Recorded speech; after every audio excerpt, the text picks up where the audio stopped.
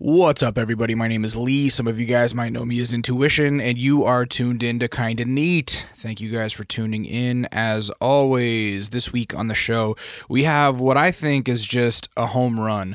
It's a fella named Nana out of the Crenshaw district who recently put out an excellent record called Save Yourself, and I think he's going to just strong arm his way into every conversation about great current rappers. I think he has the potential to be right up there in the conversation with like the whole TDE label, the whole Dreamville label, like dudes like IDK, D-Smoke, Cause, Kendrick, Reason. Like he reminds me of a lot of the great working rappers right now.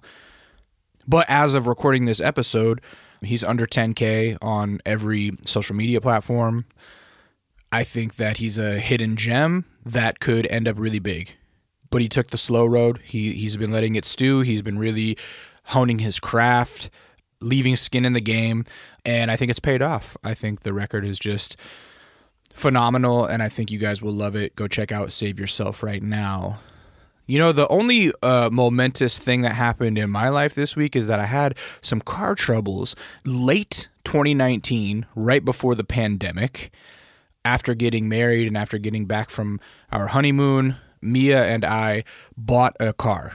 We bought a 2020 Toyota RAV4 hybrid. It's the first time that I've bought a new car ever in my life. I've never purchased a new car. I've leased new cars and I've bought used cars, never bought a new car.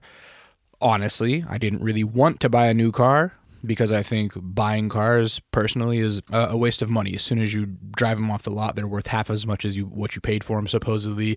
I just don't think they're a good investment. But Mia was like, we're going to have a family and we're going to need a car that we can drive as far as we want and go on road trips and camping and yada yada. So I said, all right, fine. So she picked it out, got a 2020 Toyota RAV4 hybrid. I liked the car. It's been doing well. Then all of a sudden, earlier this week, it just didn't start. And it's a hybrid with a push button start. What do you do? It didn't make any noise. I don't know. I'm thinking like, what the fuck? You know, it couldn't have a dead battery. It's only got 11,000 miles on it or something. Like, how the fuck could it have a dead battery? I start Googling what it said on the menu. Lo and behold, a bunch of like forum posts come up about dead batteries in the RAV4. When there's only like sometimes 3,000 miles on them, sometimes 5,000, like very early, like always within the first year of purchasing this 2020, the battery's dying for some reason, right? And it's the model that we have that, you know, happens to somehow be communicating with Toyota at all times. You know, Big Brother is watching. So I call Toyota Roadside Assistance. They come and jump the car because honestly, looking in the hood, I had no idea how to jump this bitch. There's 3 batteries in this car apparently. And if you're a car expert listening, you are going to know that I am completely full of shit and I don't know anything about cars. That's fine.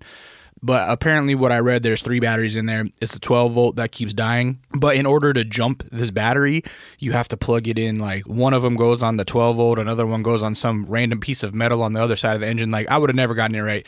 So the Toyota Roadside guy comes and jumps the car and it starts fine. He says, you know, just drive it around a little bit, let it run for like 10 to 15 minutes, it'll be fine. If it dies again, after 3 times of us coming out to jump it, they'll replace it. And that kind of pisses me off. He also tells me that in the last month and a half or something, he's had to jump 65 RAV4s, the exact same model as mine. He's like, oh yeah, I've had to jump 65 of these in the last like month and a half. I said, what the fuck? So clearly there's something going on that Toyota knows about. You know what I'm saying? And they're not telling people about it, which really pisses me off because it's a waste of my time and energy, but also like, what the fuck? You sold us this car that I'm paying out the ass for. Like the battery doesn't last? Like the battery? Really? And the thing is, I can't just go to AutoZone, buy myself a new battery and not worry about it because it's like some kind of different custom-ass Toyota battery, right?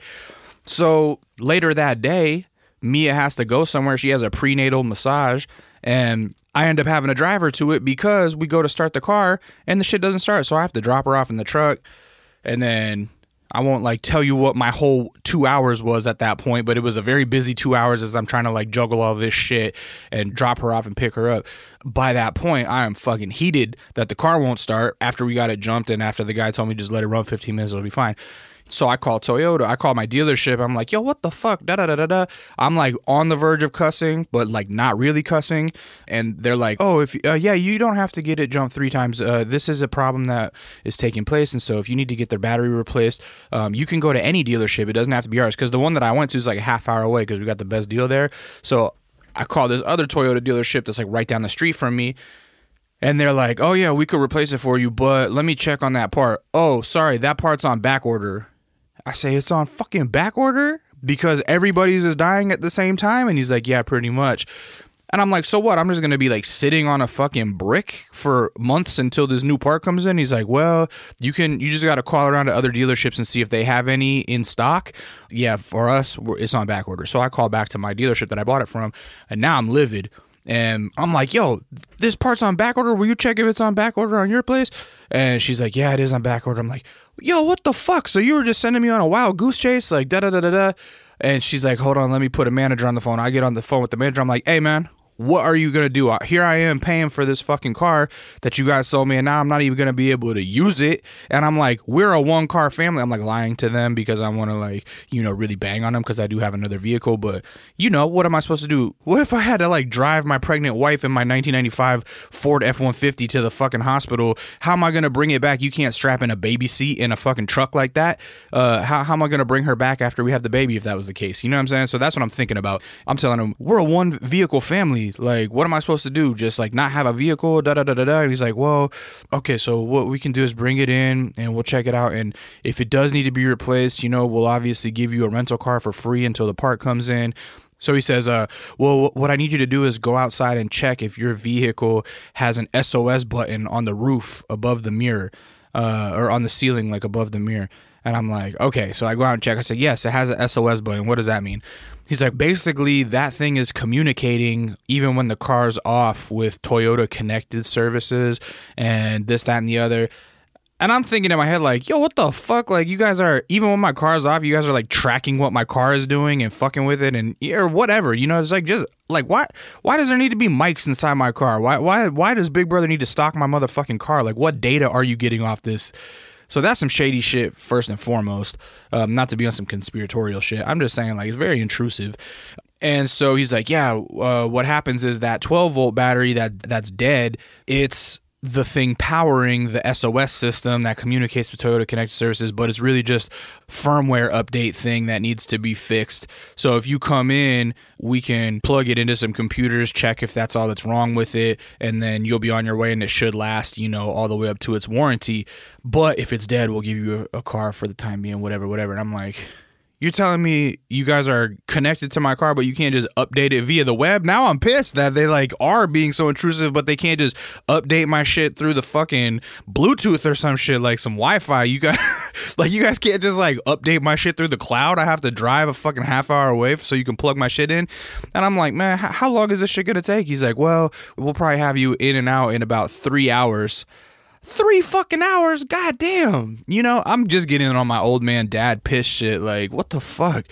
So anyway, I'm making a point for the next day. The same fucking Toyota guy has to come out. The roadside assistant guy has to come out and jump my shit the next day. And he's like, oh, I told you, bro. And I'm like, yeah, but they're gonna fix it. We'll see what happens. So he comes out, and I drive to the dealership, and I just go to work while I'm there. I was just working on my laptop and shit.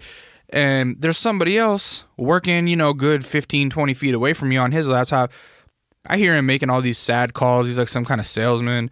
Like, oh, I'm just following up on about these avocado sales and just getting rejected repeatedly and hanging up and cold calling somebody else.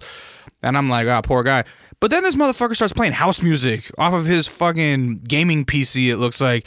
He starts playing house music. And I'm like, bro, there's other people in this room getting their car fixed, working as well. Why the fuck are you playing house music? But I wasn't trying to start a conflict, so I just put my headphones in. But I just can't believe the audacity and the lack of self-awareness of some people. Like, man, house music? You think anybody else wants to hear that shit in the vicinity that you're at? Like, if you're at a coffee shop or something working, do you ever play music out fucking loud? Are you kidding me? So anyway, that happened. They fixed my car. Apparently, all it was the firmware shit. But I wasted 3 hours. Well, I didn't waste 3 hours of my day there. I worked for 3 hours at some random fucking car dealership. Now it seems to be working. Knock on wood. We'll see. I have a prenatal appointment that I'll be driving to. Yeah, man. What a pain in the ass. It doesn't sound as scandalous as it felt at the time, because I was like, it felt like I was Charlie uncovering a conspiracy and fucking It's Always Sunny in Philadelphia. Like, I'm like, wait, all of these people's batteries are dying at the same time for the same reason, and Toyota's not sending us a letter to recall this battery, and now they're on back order, and so everybody that owns a 2020 Toyota RAV4 is going to be sitting on a dead car? Like, this is crazy. This seems like a class action lawsuit. I'm going to call my fucking lawyer. I don't even have a lawyer, but I was like, I was on that shit. I was like, this is crazy that we're getting fucked over. But, you know, the reality of it was just a 3-hour divergence of my week. But, man, it really made me mad for those 2 days, as you can see. Other than that, it's been hard in the household, man. Mia's getting very pregnant. You know, she's getting worked to the bone right now. The company she works for, it is insanity how much they are working right now. And it would be fine if it was just, you know, some regular shit where she's not pregnant and she's not also attending college at night, but she is very pregnant and she is attending college at night. And so the fact that they're all crunching and working like 12-hour days, man, it's really wearing down on her, and it's very sad to see. She's been very stressed and very depressed, and that rubs off, you know, that shit is, I'm empathetic to that, and it rubs off on me. And so, you know, the pandemic's wearing on us. We really feel trapped in this house. Thankfully, you know, she and I are good, and we enjoy being in a house together. But yeah, definitely the walls are closing in a little bit, and I don't know. I'm excited to try and get a goddamn vaccine. One of the homies tried to like scam and go get a vaccine because this is so funny. I'm not gonna name names, but essentially one of my buddies found out like, oh yeah, nobody's checking any paperwork at Dodger Stadium when you try to get vaccinated. And so he got one of his buddies' like healthcare worker voucher letters from his employer and just photoshopped his name on it, because everybody that he's talked to was like, yeah, when I went to Dodger Stadium, I had my healthcare worker letter and it's all run by volunteers, and nobody even looked at the paperwork. They're just like, yeah, come on through, get vaccinated. So he's like, well, I'm going to fucking try that. So he goes and he's like, hi, yeah, I have my letter from my employer, you know, and they go, oh, yeah, we're not accepting letters from employers anymore. You need a letter from an employer and a W-2 from that employer. And he's like, oh, really? My coworker just got vaccinated here last week. And he's like, oh yeah, that's the thing. Over the last week, so many people have been forging letters that we had to stop accepting letters. And he's like, oh, okay. He didn't try to fight it. He just like dipped out. What a bungle. They have really fucking fumbled the bag when it comes to this vaccination rollout. I don't know that I fully agree with doing it by age, because, you know, the age difference in the age of the internet is so crazy. You know, the average 70-year-old who's ready to get vaccinated or could be vaccinated barely knows how to get on the fucking internet to book a vaccination appointment. And that is very biased. I know that's ageist, whatever. Personally, I think areas that have been hit the hardest by the vaccination should have mobile vaccination sites set up in those neighborhoods to get vaccinated first. I know that opens a whole other can of worms with marginalized communities having been experimented on in the past, and so there being a distinct lack of trust for the medical industry, which is completely and utterly understandable. There's so many layers to this shit. Is really hard to call what the right call is, but I just know that right now it seems as though not enough people in Los Angeles are getting fucking vaccinated. And so, yeah, man, it's crazy. Anyway, at least I had a little more to talk about this week than last week, you know? So without further ado, I'm going to get into this conversation with Nana, who, like I said, if you haven't heard Save Yourself yet, go listen to it. I think you're going to be hearing about this guy next year getting brought up in, or this year, brought up in a lot of conversations about great working rappers. I think all the rappers that I just named, like if you like Cause, if you like IDK, if you like Reason, if you like Kendrick, Schoolboy Q, if you like Boz, you know, even Earth Gang, Jid, rappers like that, D-Smoke, this guy is for you. Got a great rap voice, great beats, production. At the end of the podcast, I find out that he released the record independently. Mind blown. I thought maybe he was like already tied up in the industry. I thought, you know, he was already on a label. Maybe they were acting like he was independent, but nah, he's like actually independent. It's just that him and his camp have been working on this shit. Well, particularly him. They've been working on it for like 10 years, you know? And so he stayed quiet, kept his nose down, and the product pays off because of that. So right now, go listen to Save Yourself. Go check out New Benz on our YouTube channel. And without further ado, here's my conversation with Nana.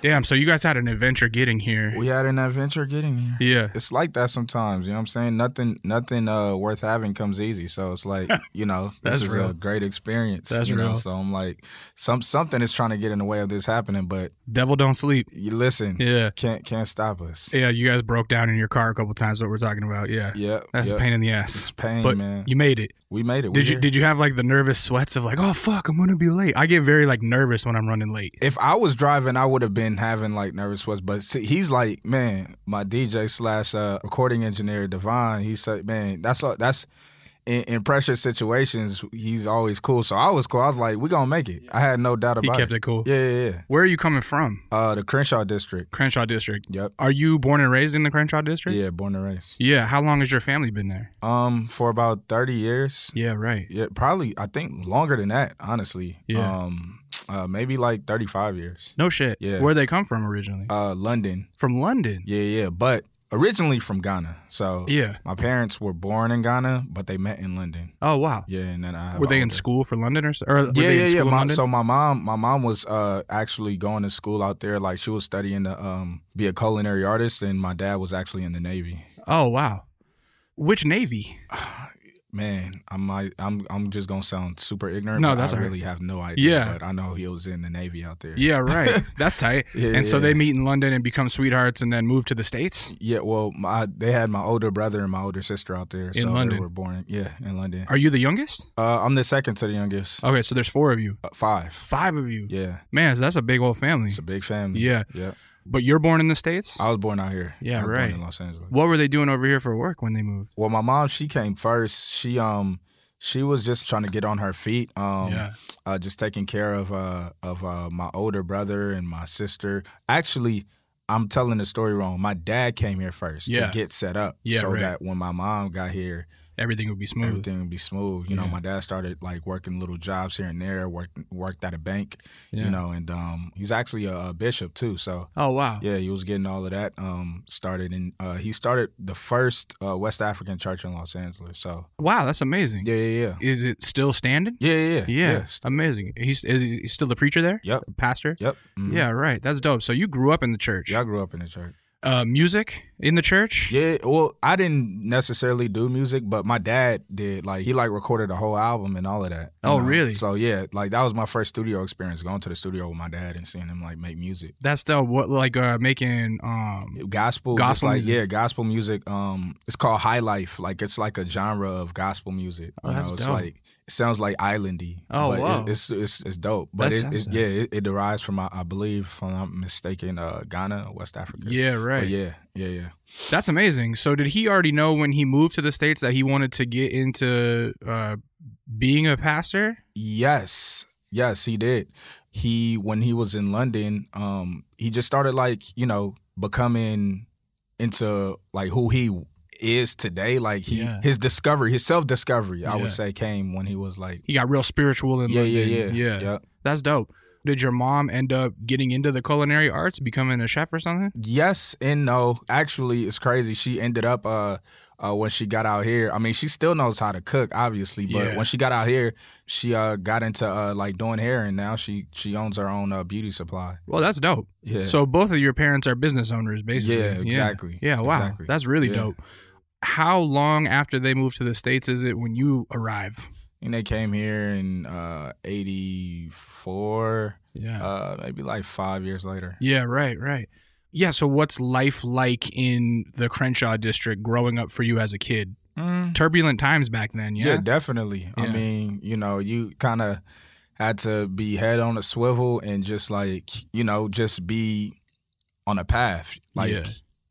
There were several different paths that you could have chose to, be on, obviously, but it was cool, you know, as long as you stayed to yourself and stayed out of other people's business and stayed out of the way. Yeah. For the most part, you were good. You know, Yeah. For the most part, but you know, sometimes, you know, just being curious and just being around certain different circles, you know, could draw you into you know, some shits. How much older is your oldest brother from you? 9 years. 9 years. Yep.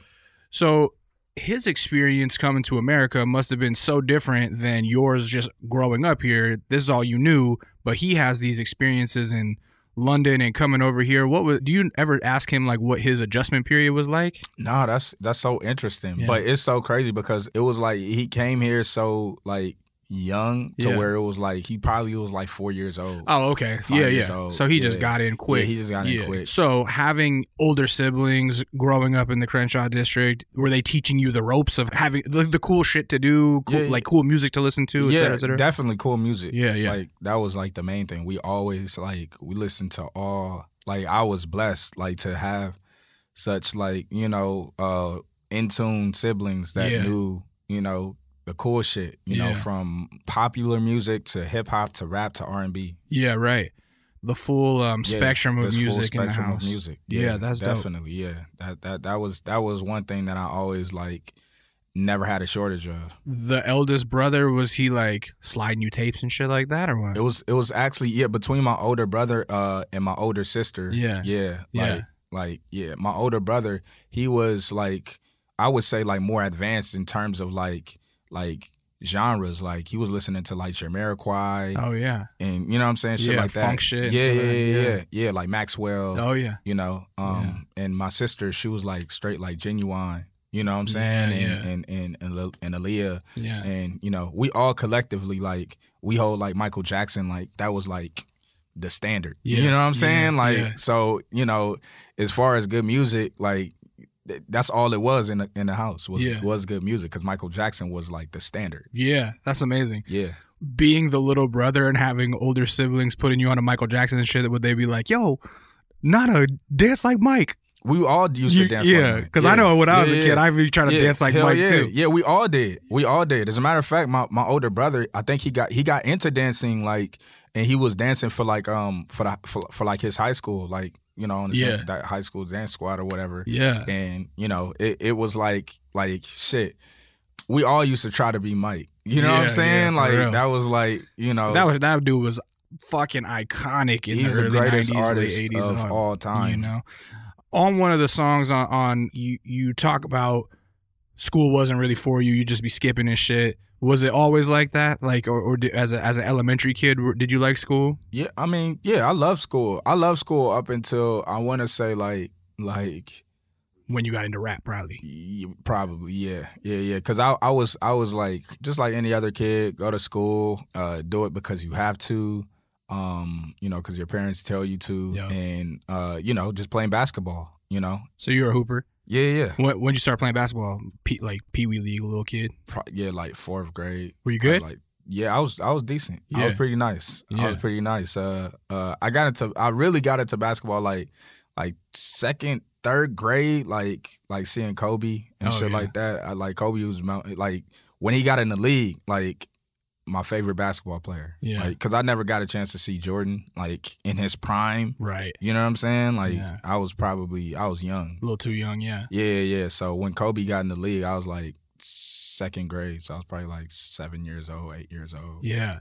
I mean, that must be amazing. I didn't grow up in a market with a pro team, but to grow up like in Los Angeles with the best player in the league on the team, I mean, fuck, that must have been crazy. Yeah. And just to watch him grow as we grew up, like we watched him grow from like, you know what I'm saying, 17 years old to like, you know, up until his unfortunate passing. But, you know, it was super dope just to like get those years of like seeing a dynasty happen. You know what I'm saying? Man, that must have been amazing. It was super amazing. Oh man, it was like when they won their first championship, I think I was in 5th grade. Yeah. I was in 5th grade, and it was just like a new lease on the city. Like we entering into a new decade, 2000. LA is the champs. You know what I'm saying? It was like really like what a time it is to be magic alive. time. Like, yeah. Oh man, and that's like the prime time to be a sports fan too. Is like that 5th grade, 6th grade era. You're just like can be a fanatic. Yeah, hell yeah. Because I was like, man, I was just a fan of like basketball. Like not even particularly like only Kobe. Like Kobe was it for like he was like my favorite player, but obviously I love Shaq. I loved Iverson. I hated him because he was so good. Yeah. But I loved him. I loved how much I hated how good he was. I mean, and he just changed the entire like he was not even just the fashion of the NBA, but I feel like he changed the entire fashion of America. You feel me? He was a Renaissance player. You know what I mean? Like he was a Renaissance player. Like he brought this. They changed the dress code in the NBA because of Iverson. Because he just like his aura that he brought to the game was just like it was unmatched. Nobody had like done like what Iverson was doing. He's like generational player. Like real you know shit. what I'm saying? Yeah, one of the most influential. One of the most influential. So around that time, I started like really getting into like hooping and playing basketball. And me and my boy Devon. We met in 6th grade. Oh no shit. Yeah, we met like hooping. You know what I'm saying? In 6th grade, we both went to the same middle school. Crazy story. I tried out for the team. I didn't make it. He made it. You know what I'm saying? Him and James Harden. He went to middle school with us too. James Harden? Yeah, James Harden. He went to Audubon. No shit. Yeah. You guys were all in the same school? We all went to the same school. We graduated the same year. We're class of 03. No shit. Yeah. That's dope. Yeah. You keep in contact? No, it's so crazy because I didn't even like after middle school when we had graduated. Me and him, we went to the same high school, so we kept in contact. Okay. I didn't know what happened to James until like I think I was watching the Laker. What was I watching? I was watching a Laker game in 2010. Yeah. And I seen his name. It said Harden. I was like Harden. Yeah. And then I saw James. I was like, oh no fucking way. Yeah. You know what I'm saying? I was like, oh shit. Was he good back then? He was good back then. He wasn't like he wasn't like he wasn't Lights even a star. Like, yeah. I think he probably had hit a growth spurt. Hit a growth spurt, started taking it more serious. Yeah. But he was good though. He was good back then. Yeah. He was good. So you didn't make that team? I didn't make that team. So does Devon still use that as to clown you? Like, nah. He could, but he don't. I mean, shit. If I was him, that would be. Well, no, I wouldn't clown, but that would be my clown. I'd be like, oh yeah, I used to be on the same team as James Harden. Oh yeah. Oh yeah. That's on the resume for sure.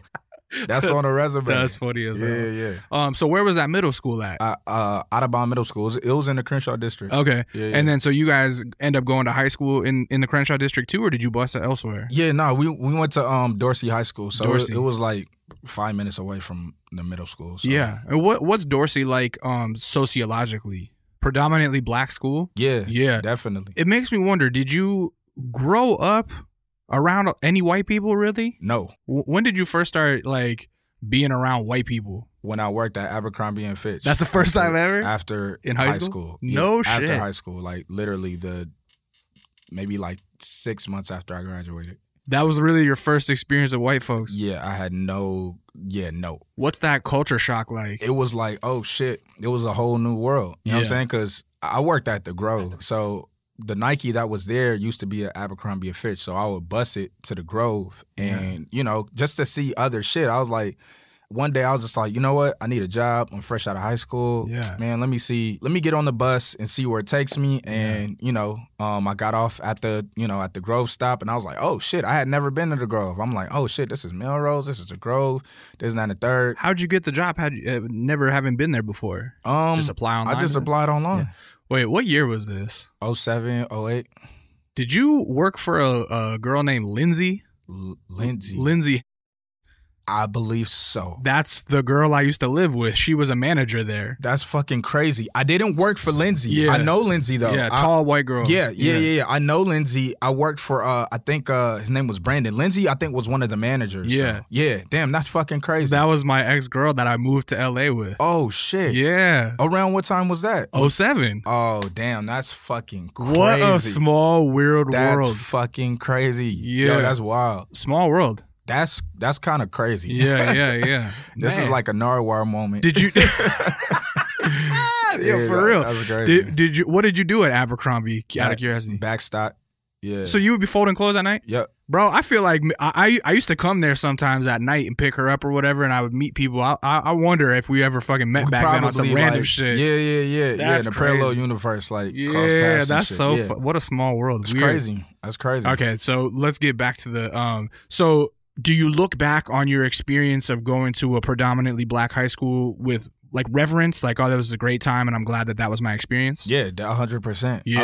I learned how to survive. Yeah, it taught me survival. In what sense? I'm saying? In a sense of just like as a kid, you kind of have to grow up fast, like being in that type of environment, like being like in an environment that's like damn near below the poverty line. Yeah, and people don't have, so people have to get, and people might try to get from you. Yeah, you gotta head on a swivel at all times, like real shit. And it was a lot of positions that I was put in where I thought I would not see tomorrow. You know what I'm saying? Yeah. And I had a lot of friends that, were in that same position that weren't as fortunate as I was. Yeah. You feel me? So, and it sucks because like wrong place, wrong time is really a thing. I know a lot of like people that weren't in anything crazy that just so happened to be like, unfortunately, like a victim of circumstance. Yeah. You know what I'm saying? So it really taught me like how to be street smart. Yeah. You know what I'm saying? Like where to be, where not to be, who to associate with, who not to associate with, and shit. When those street lights come on, have your ass in the house. Yeah, right. What do you think made you avoid becoming involved in some of the more nefarious things that might be around the Crenshaw district? I got to a point where I was just like, man, I know I have a purpose in life. I know I'm not playing basketball anymore, but I know I want to be something. But, these, like, I'm still there. Like these motherfuckers are my homies. They my friends. You know what I'm saying? Right. So I was, to a degree, dibbling and dabbling and, getting in, just being around the homies, you know what I'm saying? Like, and, but I never wanted to, like, obviously, like, nobody, some people don't give a fuck if they in jail or if they end up in jail or if they end up dead. I know that I didn't want that. Yeah, right. Because I know my mama would have probably whipped my ass if I ever went to jail, Right. And, oh, man, if I would have ended up dead, my mom would have kicked my ass. She would have kicked my ass. She would have opened up the casket, pulled me out, fucked me up. But, I'm joking. Real talk. It was just like the hunger, like, for more. Right, right.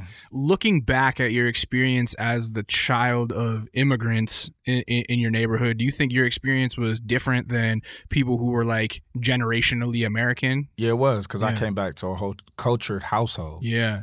And it was like discipline. Like, my dad was very by the book. He was like very strict when it came to certain things about school, So I kind of like, to a degree, I kind of rebelled against that once I like started, like, you know what I'm saying? Once I got to maybe like 10th, 11th grade. But I still had that structure there. Some people do not have that structure. Yeah, right. You know what I'm saying? Like just having family, having like a sense of family. Like people don't have that, like coming from where I come from. So that's why they go and join gangs, because it gives them a sense of family and love. You know what I'm saying? Yeah, I was fortunate to have that. Right. So you weren't seeking it out because you had it at home. Exactly. Right. Exactly. Parents being from Ghana, have you ever gone back and visited? Yeah, in 2005. How was it? It was crazy. It was the craziest experience probably I ever had. Really? Because I was like old enough to like realize what was going on. Yeah. I think it'll be a totally different experience like when I go back, because I'm going back as a grown man, but still like having been like a teenager and going and realizing and seeing different things and like being old enough to take in the culture, it was a wonderful experience. It was an eye-opening experience, and it showed me how different things are like from out here, you know what I'm saying? And I say that in the sense of everybody think like Africa's the jungle and all of that shit. Like it's like it's so many different areas that are like well developed out there, like advanced, like for real. Were you even surprised going back of like, oh, this was not what I was expecting? Yes. Yeah. Hell yeah. That just goes back to like a lot of the stuff that they teach us in schools. Cause like, when you open up the textbook, you get this image. And then when you actually go see the shit for yourself, it's a totally different image. Yeah. You know what I'm saying? Like,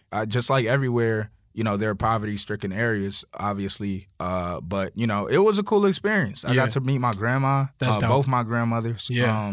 You got a lot of cousins and shit? I got a lot of cousins out there, a lot of family. Yeah. So it was cool just to like be out there. When you get to Ghana, do you feel almost like a spiritual connection to it quickly, or did it just feel like I'm visiting a foreign country? It felt like I was visiting back home. It's crazy because as soon as I stepped off the plane, it was like humid. I just felt like the plane ride, it's like 20 hours. Oh yeah, that's a long flight. Yeah, you got to connect to we connected to, we went from here to London, and then from London there, I think from here to London was like 15 hours. So long, yeah. And then from London there was like 5. Yeah. So, but yeah, it was definitely a different experience. At the time, I couldn't really put my finger on it, but it was an experience that I felt that I needed. Yeah. But it was cool. I'm so glad that amazing. That's amazing. Yeah. I went with my sister and my mom. That's sick. Had you already been making music at that point? You're about 15, 16 when you went? Yes. Yeah. I was like kind of toying around with it. Just like, dabbling. Yeah. I was heavy into the G Unit at that time. Heavy into the 50s and like listening to mixtapes, and I was more so like in like a studying phase, like where I was like really like studying. Yeah. So you weren't getting off the plane like, hey, yo, cousin, check out my mixtape. Yeah, like, not yet. Nobody really even knew that I was like into it. Like, you know, in the sense of like. So was G Unit, were those your guys? Those are the ones who like inspire you to start rapping, really? Yes, in a sense. Yeah.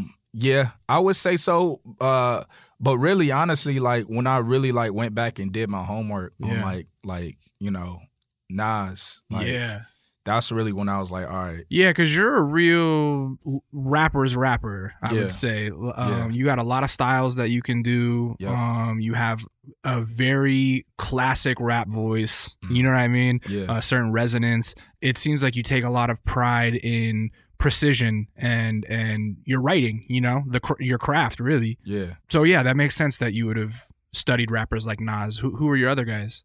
Game. So Game. Seeing as to how like Game was part of G Unit, like Game definitely was, you know, he was one of the guys that inspired me. You know, I really went back and did my homework on like Kool G Raps. Oh, you know? Man, I love Kool G Rap. Yeah, man. And I was just talking to a friend of mine the other day about like different genres of rap, and we had like brought up like a mafioso rap, and Kool G Rap is like the godfather of that.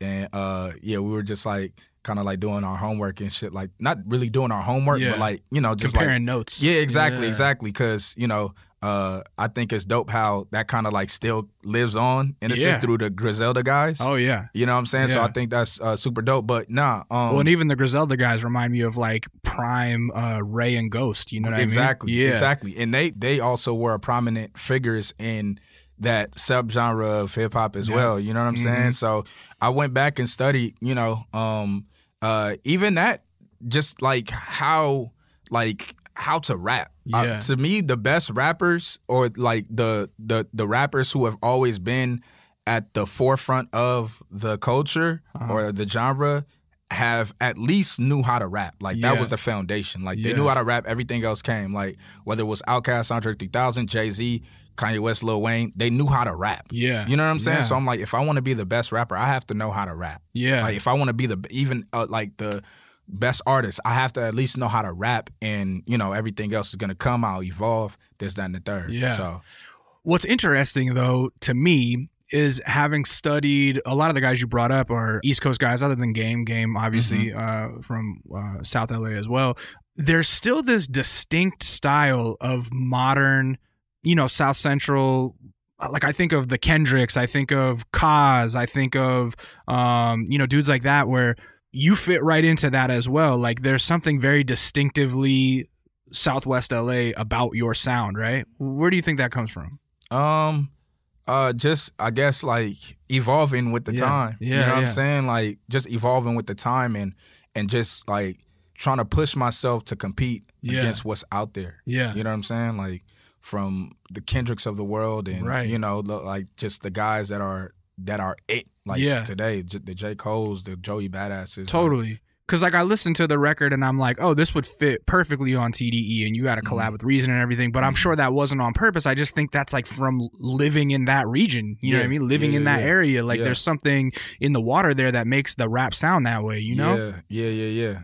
One thing about Los Angeles is so many different lanes of, like, just so many different lanes. Yeah. You know, you have the Shoreline Mafias. Yeah. And, you know, I think LA is, like, one of the most talented coasts, like, and that have so much to offer. There's so many pockets. There's so many different pockets, you know, and I study a little bit of every pocket, honestly, like, truthfully and honestly. Obviously, there's like my go-to pocket, you know what I'm saying, which is, you know, just taking what I studied from the, you know, the period and the golden age and golden era that the lyricists that you were really drawn to. Exactly, and just like kind of like making it fit into like today's like wave, you know, of Los Angeles music. Totally. Growing up in the Crenshaw district, did you used to go to like the Spliff or Bananas or anything like that? I went to Bananas a few times. Yeah, I live not too far. Okay, yeah. Because I remember back in like 06, 07, there was some shit. It was in Westchester called the Spliff that my homie Verbs and Val the Vandal. Oh yeah. I know Verbs. Yeah. I bet we've just run into Probably each run other. Into each other on times, some random man. shit. Yeah, definitely, 100%. Yeah. So let's get into like how you start discovering that you have a talent for rapping. Around what age do you think you start writing? Was writing a secret at first? Were you keeping it from people? Yeah. I was just kind of like in my room, like writing shit. I probably wrote 100, 200, 300 raps that nobody ever heard. Holy that I shit. didn't even get to like record. Honestly, I was just writing shit. Like I was just writing, you know, just what kind of subject matter were you tackling back then? Do you look back now and go like, oh, this is some childish ass shit? Yeah. Yeah, for sure. You know, because when you're directly inspired by some shit, you don't have an identity. You're just like trying to emulate what you love. Right. You know what I'm saying? Right. Like you're trying to directly emulate what you love. And it was a lot of trial and error, writing, balling up, throwing away, you know, but it was necessary. Yeah. Were you just like looking up beats on YouTube or YouTube wasn't SoundClick or something, bro? Yeah, like SoundClick, like YouTube. Like I started like getting into YouTube maybe like 06, 07, but it wasn't like how it is now where you could look up like game type beats. Yeah, exactly. So you're on SoundClick looking for like free beats and shit to rap over? Looking for free beats to rap on. I had a friend that I was going to school with that was like producing. Yeah. Like, you know, he's like my best friend. His daughter is my goddaughter. Oh, yeah. You know what I'm saying? So he was like making beats and stuff like that. So I was just going to his studio like over on the east side of Los Angeles, near east side, and like just going there and just like, you know, recording music. Yeah, it was just kind of like a workout for me, like a gym type of thing. It was just getting shots up in the gym, just like trying to getting your reps in. Yeah, exactly. Was there any sort of pivotal moment where you went from this secret bedroom rapper to like telling your friends or showing your friends like, yeah, I write a lot, I rap a lot? They would come to the studio with me sometimes and they'd be like, oh shit, like, like, damn, you're good. Well, so I guess what I'm saying is before your friends start showing up to the studio, like how do you get from being just writing in the bedroom to like, let me come record at the studio? Nobody still knew. I was still like maybe like a few people, you know what I'm saying? Like that were super close to me, like that, like were like my best friends. And I was just like, you know what? This is something that I really want to do. Like, let me give it a shot. Let me see what the fuck I could like make, you know? So I went to the studio, shit was trash, obviously, you know what I'm saying? And it was just like a development period. Like I probably went through like 5 years of development. That's amazing because a lot of people don't take that time. Yeah. I actually think a lot of people are unlucky nowadays to where their first thing that they make, it hits and catches on, and then you're just trying to play catch up to that thing the whole rest of the time. The song is bigger than you. Because, exactly. And that's the thing in listening to your records. I'm like, oh, this is somebody who like really took the time to develop, because you're coming out seemingly as like a fully developed product. You know what I mean? Like you got all the right weaponry. You got the imagery, you've got the bars, you've got the like I said, the precise flow and all of this stuff. Like you seem like you're just ready out the gate to be huge. But it took a long time to get there. I heard every overnight success takes 10 years. Yeah, man. It's true. You gotta get your 1,000 hours in for real. Like that shit is not no joke. And you see it. Like that for me, I think was something that I wanted in my pattern. Like, you know, just seeing the time it took a lot of these guys that are staples in the culture to like really become what they are today. It took time. Yeah. Nobody just got on from like boom. You know what I'm saying? It takes time. Like do you want microwavable food or do you want food that come out the oven? Right. You know what I'm saying? So yeah, that's what it was for me.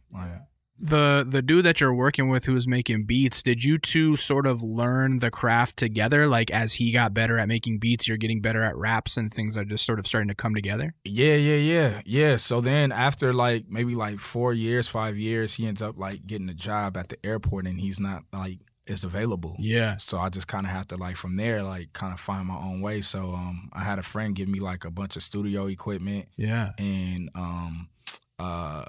I was using Cool Edit Pro. It was that's what I used to record on too. Yeah, Cool Edit. You know what Cool Edit is now? It's Adobe Audition. Oh shit. Yeah, so if you get Adobe Audition, you'll know how to use it instantly because it's just Cool Edit. Oh shit. Damn. Yeah. That's so crazy. I had no idea. I was like, I probably stopped using Cool Edit maybe like everybody switched to Pro Tools. Yeah. But even then, it was just so easy. I would just like my homie. He like preset me up like with like my vocals. So after I record, I'll just press a button and it'll already have my vocals like edited the way that I want it. You know, the thing that I really loved about Cool Edit, it was like, because that was really the program that I learned to like look at waves and visualize what sound looks like, you know? Yeah. But the color scheme was green and black, like the fucking Matrix. And so at a certain point, when you start to look at the waves and you can like tell what word it is, it really feels like cracking the Matrix. You know what I'm saying? Exactly. It was so like straight to the point, so simple. Yeah. It wasn't difficult at all. So I was just on there like, oh man, like that's really where it came in, where I was just like going hard, like on the music shit. Yeah. But maybe you'll relate to this. Cool Edit is not the easiest program to punch in on. And I notice in listening to your music, you have great breath control because I have a feeling that Cool Edit probably taught me exactly how to get all the way through a verse. Exactly. Right? Damn. Yeah. Yeah. Yo, that's pretty fucking spot on. Yeah. I had to go through the Cool Edit boot camp and it really shaped and molded me like how to punch in and like breath control and like you can't make this sound like you punching in on the verse. People gonna be like, You know what I'm saying? Totally. Like, you feel me? So because Pro Tools is so easy to punch in on. You fucking hold a button down and it can just it blends it right together. You're right. But Cool Edit is a pain in the ass. You know what I'm saying? So it really makes you like step your bars up and figure out how to like get all the way through a verse without fucking up. Exactly. So even then, I take that analogy and like that trial and error and apply it to how I record on Pro Tools and it makes for like just like the best songs because with the advancement of what you're able to do on Pro Tools and what I learned from Cool Edit, like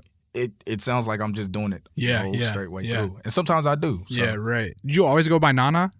No, I used to go by Blazon Maven. Blazon Maven? Yeah, crazy ass name. I like the way it looked on paper and I think Lupe inspired the name because I liked how Lupe Fiasco sounded. Yeah, right. I think he had mentioned like when he chose his name and looked good on paper. So I was like, man, let me go with something similar. So were you putting out projects under that name? No, I hadn't. I think I had maybe put out like one project, but I was just putting out songs. Yeah. Do people in your circle start to catch on and be like, oh shit, you're fucking dope? Yes. Yeah. You get a certain amount of like local fame amongst friends or people in the neighborhood or whatever? For the most part. Yeah, for the most part. That was kind of like me stepping up. Yeah. You know what I'm saying? Did you have college plans after high school? No, I went to West LA for like a semester or two. Yeah, but not I was really. Like, man, this shit ain't. So it kind of was in your head, this or nothing. It's music or nothing. No backup plan. I didn't have no plan B. I wasn't playing basketball. I was like, work menial jobs to support the music habit. That's it. When do you finally put out like your first completed project? 2018. The Nana the EP. That's the first time you ever put something out? Like a complete project, yeah. No shit. Yeah. You really took your time. Yeah, you were really shedding, you know what I mean? Yeah. Like that's really interesting. Yeah. So then what's life like for all of those years in between? Just trial and error, meeting different people. Yeah. You know what I'm saying? Just like, making projects that never come out. Yeah. You know what I'm saying? I probably made like 4 or 5 different projects that just never came out. Yeah. Because, I don't know, probably a half an hour ago in the interview, you said you were working at Abercrombie & Fitch in 08. Mm-hmm. You were already working on music secretly at that point, yeah? Mm-hmm. Yep.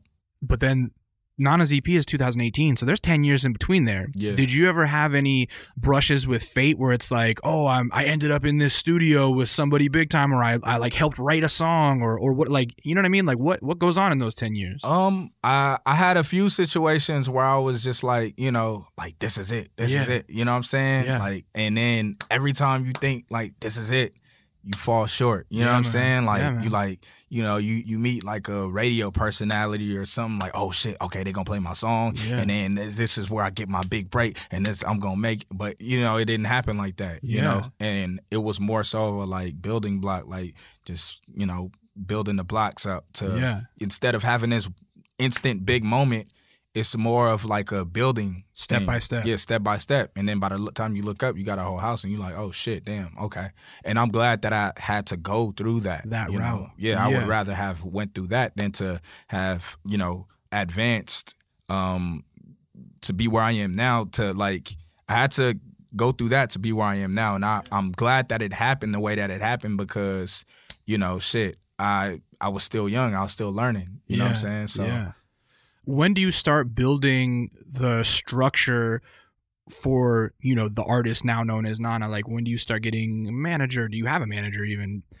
I don't know, because I assume, like, right now, I could be incorrect, you seem like you must be signed. Mm. You seem like everything is in the right position to where within 2 years you might be a household name. Mm. That's what it looks like to me. Mm-hmm. I've been right before, I've been wrong before. Who knows? But I'm saying, like, the moment that I heard the tape and I saw the visuals behind it, oh, there's structure behind this. This is like somebody believes in this and somebody's helping this dude get all the way at this point, right? Yep. Okay, so when does that start happening? I want to say after Nana's EP. Yeah, you get some A&Rs calling you like, hey, what are your future plans? Man, like crazy. You know what I'm saying? But really, honestly, I just built it out and fleshed all of this out with my team. I do have manager J-Dot and Drew, and like some of the most instrumental pieces of my team have always been Kayla Reefer, who does like a lot of like my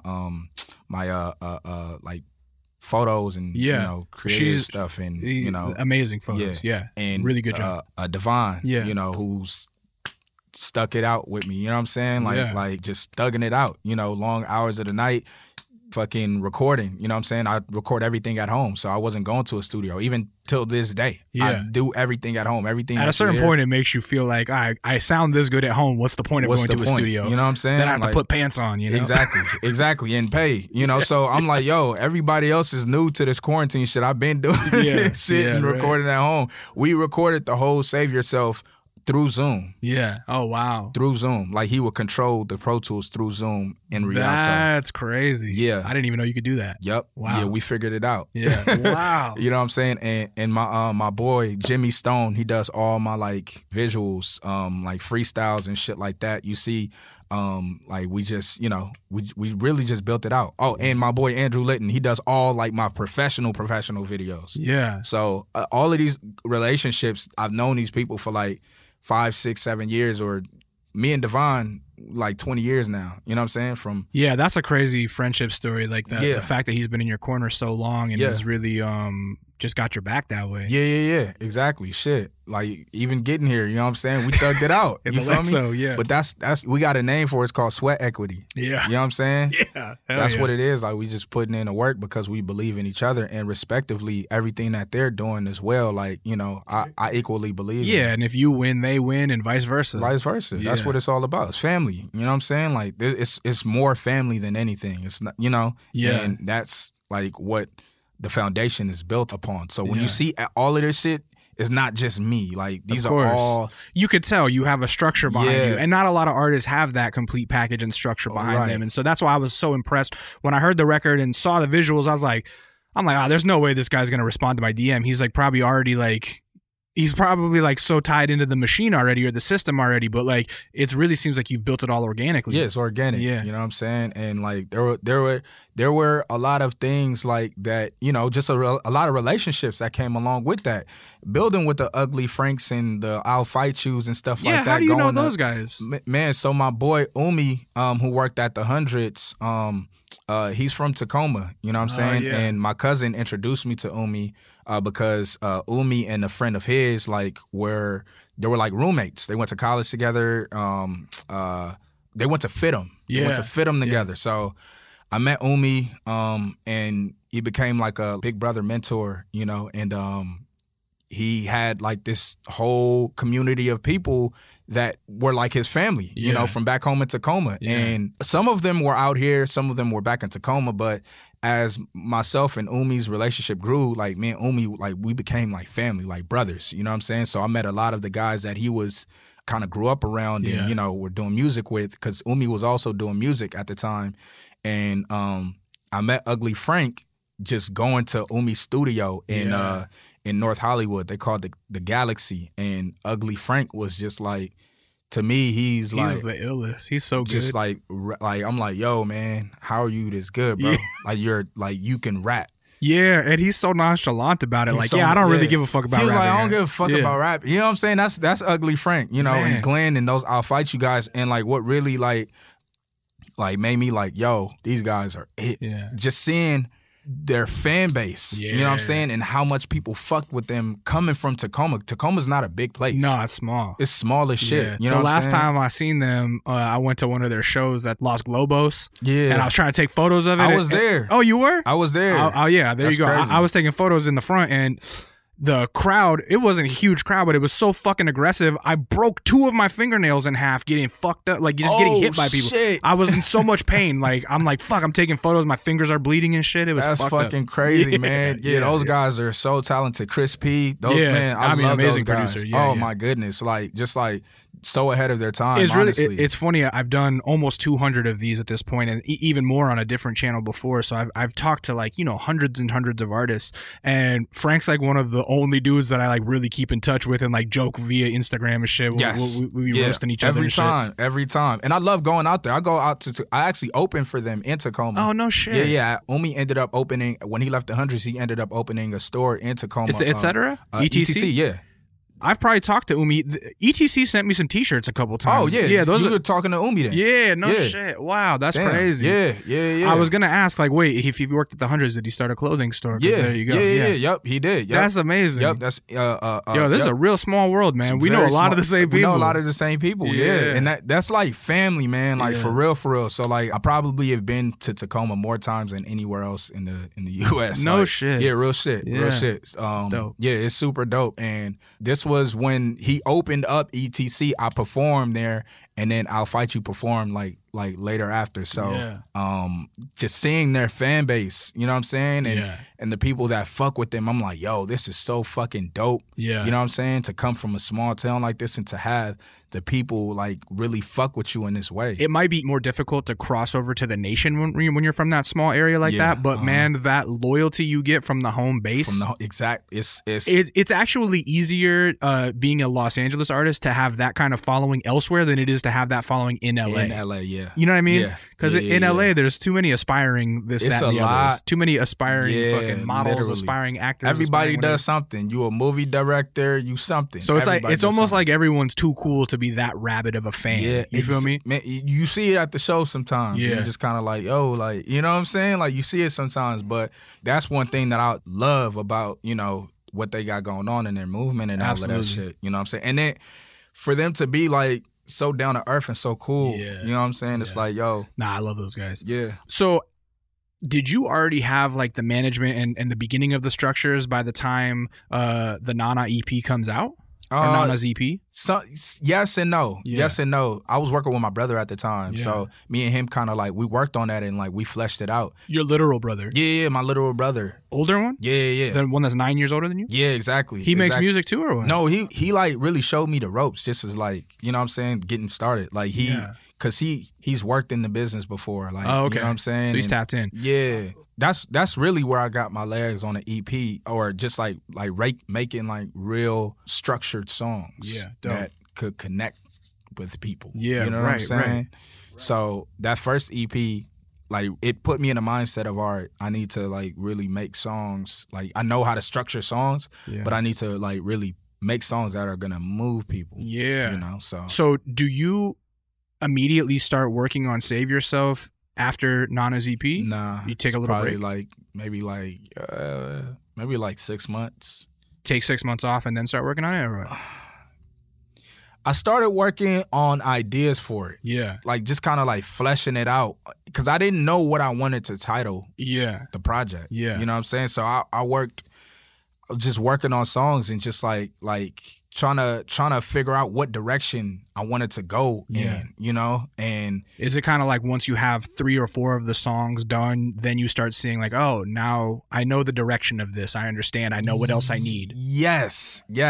So just like really building on that. And then it's funny, I had met Reason in, when did I meet Reason? I want to say it was it might have been 2018, 2019. Yeah.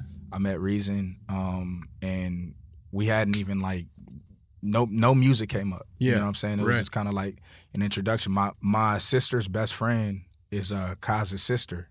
No shit. Yeah, so we went to and I know her. Like we had chemistry class together at Dorsey. So she introduced me to Reason at Jag's, this rapper Jag. He had a listening session. And Reason was there. Yeah. And me and him met, and you know, we hadn't talked about any music. I was still working on a project and stuff like that at that time. And he was just a super cool dude. As you notice, there's not really many features on the project. Yeah, you kind of handle a lot of the heavy lifting yourself. Yeah, exactly. So most of the songs were already like done. Right. You know what I'm saying? Right. And the only other feature that is on there is my boy Black Soul from Tacoma. I met him through Umi as well. Yeah. You know what I'm saying? Yeah. So, you know, after having the project like pretty much done already, adding like a few songs, me and Reason, we drew up the concept for LA Times, bada bing, bada boom, that's done. And then Black Soul jumps on Save Yourself. And wow. Yeah, I'm like, I need a just like a powerful voice for this song. Yeah. He was the perfect fit. So did the record come out independently? Yes. You guys put it out yourself? Yep. But when it's finished, do you look at it and go like, wow, I did something here? Like did you feel proud of it? Yeah, or for sure. Do you know? And I don't mean obviously you feel proud of it, but like, do you feel like it's a life-changing record? Because I feel like it's a life-changing record for you. I feel like it is. Yeah. Definitely 100%. Like, you know, just in terms of just like how I've seen how it like has impacted people that have reached out to me, like from all different walks of life. Yeah. I feel like it is, you know. A lot of people are still discovering it at the same time. Yeah, it's I mean, you're choosing the slow road, or you've taken the slow road, you know, and so it is going to be a slow build. That said, since putting it out independently, I thought there must be major label help behind it, but there is none. Do you think you'll go the major label route, or do you want to stay independent? Like, what do you think you're going to do? Man, I'm just riding a wave of like where this shit is right now, honestly, and just like the best situation that comes, you know what I'm saying, I'm gonna take advantage of. Yeah. Whether that's like, you know, on that scale or like on a bigger scale. Yeah. It's a hard time to put out such a good record because I think had it come out in 2019 or whenever the pandemic is over, it's like booking agents would have come, you'd be touring. Yeah. You know, I could see you on the road with like, you know, Kaz or IDK or somebody, even a Kendrick, you know, Reason, Schoolboy Q, somebody like you'd be a great act to get introduced with people like those, you know. It definitely was an interesting time to put out a record, but I feel like I put it out when people needed it most. Right. It couldn't have come at a better time, you know. Having like 2020 was like a pivotal moment for everybody, all of our lives. Right. And I needed to make the soundtrack for that, you know what I'm saying? Coming from where I come from, given my experiences, but still giving the human experience at the same time. Yeah. You know, and we all go, man, 2020 is like literally like we're in the zeitgeist period. You know what I'm saying? So I'm like, okay, how do I put that on record? Like, how do I put that on the canvas? Yeah. You know, so I'm glad that it came out when it did. But to your saying, like, it came at a crazy time where... Because you can't play any shows for it. Yeah, exactly. Yeah, exactly. Because I feel like this is the record that would start getting you that rabid, like, fan base at the shows going crazy, and it's like you're not getting to experience any of that, and that's a bummer. Yeah, I know. But I'm looking forward to coming out of this, like, you know, with a great amount of and like, guns a-blazing, supporters. Yeah, absolutely. So, yeah. Yeah. Well, shit, man. Congrats. Thank you. I think your story is very dope. I think that, you know, taking that slow road, you're setting yourself up for long-term success, whether that be independent or with a major label. I think, you know, if the majors aren't trying to sign you yet, they're fucking dumb. And so, yeah, man. Thank you. I look forward to everything to come, and I'm sure that it's just going to get better. You seem like one of those artists whose trajectory is going to just constantly keep going up. Right. Yeah. Thank you. I appreciate it. Do you have any favorites? I really like King Boulevard. And I mean, the song with Reason is fucking fantastic as well. But I know that you're performing New Benz, right? Yeah. And New Benz is a banger as well. That's what's interesting to me is that you can really formidably rap 4/4 or like double time kind of, you know, because New Benz is more of like a double time rap. Yeah. I was never able to really like get that pattern and like flex with it. Like I always felt like I would sacrifice what I was saying for the flow, whereas like you're able to really accomplish like portraying a message while double timing. You know what I mean? Yeah. Anyhow. That's love. I like that analysis. Yeah. I always like asking people what their favorites are. Yeah, man. But yeah, I think King Boulevard is my one. There we go. That one's fucking fire. There we go. Okay, so before we get out of here, tell the people where they can find you online. You can find me on everything at Nana is King. Twitter is a little different at Nana is King _. I'm on Instagram, SoundCloud, Nana is King. Yep. Nana on all streaming platform services. The name of the project is Save Yourself. Yep. Go check it out. It is worth your time. It is a wonderful project. I feel like it's really an accomplishment that I think is going to change your life, and I hope that it's going to change your life. And you know, you seem like you've worked hard enough to where you deserve it. And yeah, so congrats on everything to come in the future. Shout out to Vaughn for getting you here and breaking down 4 times in the car. You know what I mean? You guys made it. We made it. This shit is dedication and sweat equity. There we go. See, this is literature too, man. Man. My name is Lee. Some of you guys might know me as Intuition. You can follow me online at It's Intuition. You can follow us as a unit at Kinda Neat on Twitter and Instagram and even TikTok. YouTube.com/Kinda Neat, where you're going to see Nana perform New Benz. And yeah, that said, that's Nana. I'm Lee, and this is Kinda Neat.